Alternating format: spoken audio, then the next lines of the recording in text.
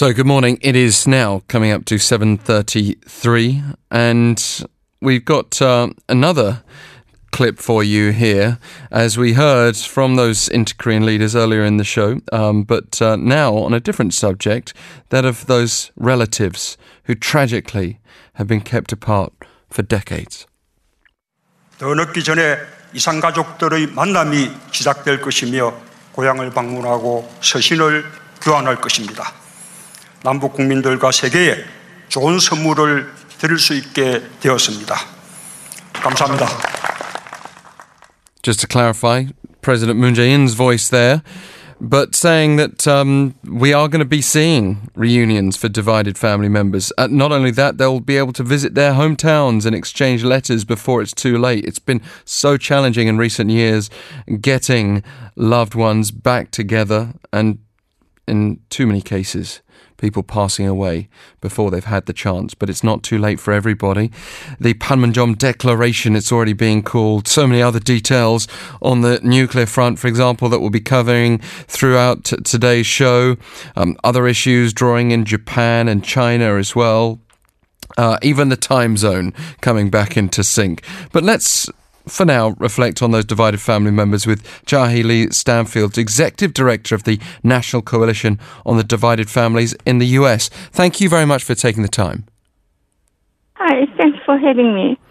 And what a whirlwind of the last few days. Even if there had been expectations this was going to be a positive summit, it just must be reassuring. Can we start by just getting an idea from your perspective how many Korean American divided families there are?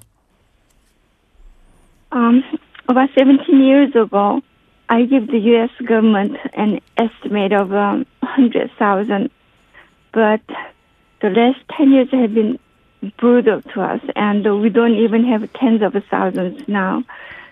It's very likely hundreds, if it's not low thousands. Getting even those hundreds together would be something worth fighting for. But I can hear the tinge of tragedy in your voice as well, the 100,000 that have been let down here by this overall situation. You were separated, weren't you, as a result of the Korean War? Can you share that story with us? My family was split in Manchuria, China, right after World War II. When Korea became independent from Japan, my family decided to return home, which was a Daegu city in the southern part of South Korea. But my father and one of my brothers only stayed in Manchuria to wrap up the business, and my mother and my sisters and brothers left for Daegu. My father and Eun-hee were to join us in a week or so, but that was the last time we saw them. Right after we left, the border between China and North Korea was closed, and they became trapped in Manchuria. In 1950, they moved to North Korea, but shortly after they arrived, the Korean War broke out, and Eun-hee was conscripted into the North Korean army and fought for North Korea, while my three other brothers fought for South Korea, and one of my brothers was killed. And when the war was over and Eun-hee returned home, this time a 38th parallel, a Samparson was drawn.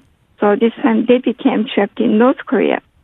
And at the request of Prime Minister Kim Il-sung, they made a movie about my father, and I have a copy of it. But we know he passed away a long time ago. We don't know whether Eun-hee is still alive or not. Very sad situation. And what is the response from your group now, after all these years, to have this inter-Korean statement that came to us on Friday, known as the Panmunjom Declaration, including pushing for the reunion of divided family members on Liberation Day? Oh, it gives us huge moral support boost and a tremendous hope. This is our last chance. I mean, this is the only chance we have for the reunion, because the divided family members are at the very end of their lives.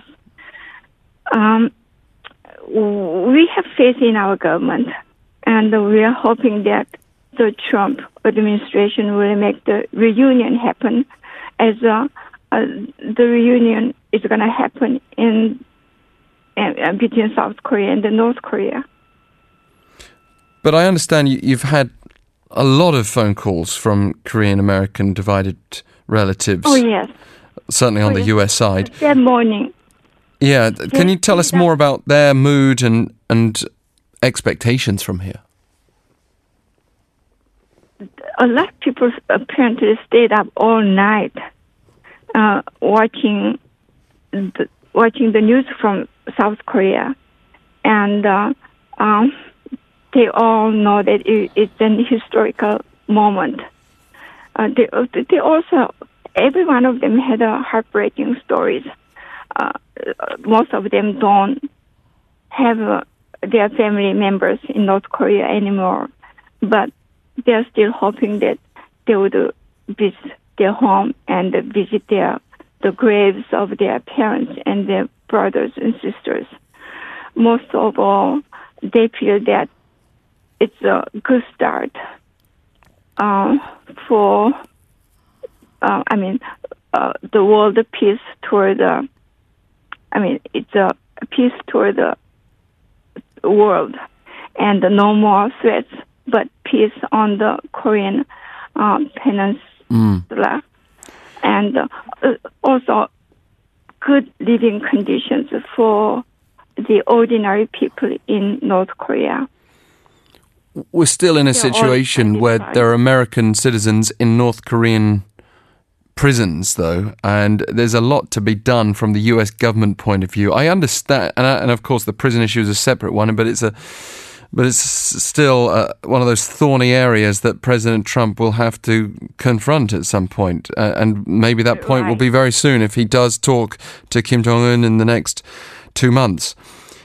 Do you also hope that the US government will advocate on your behalf? Because I understand you have been making efforts urging Washington to take action for you. Oh, yes, we have been doing that for the last 17 years. And we had our issue adopted in the U.S. government. We have passed 2 bills signed by President Bush and President Obama, and we have passed several resolutions in the House. Our team, the DF-USA, which is a team of a group of brilliant and dedicated young people, has been working so hard to implement our issue in the U.S. government's policy toward North Korea, and we have met high-ranking officials at the Trump administration, and we have been receiving very positive response from them. So we have our hopes very high.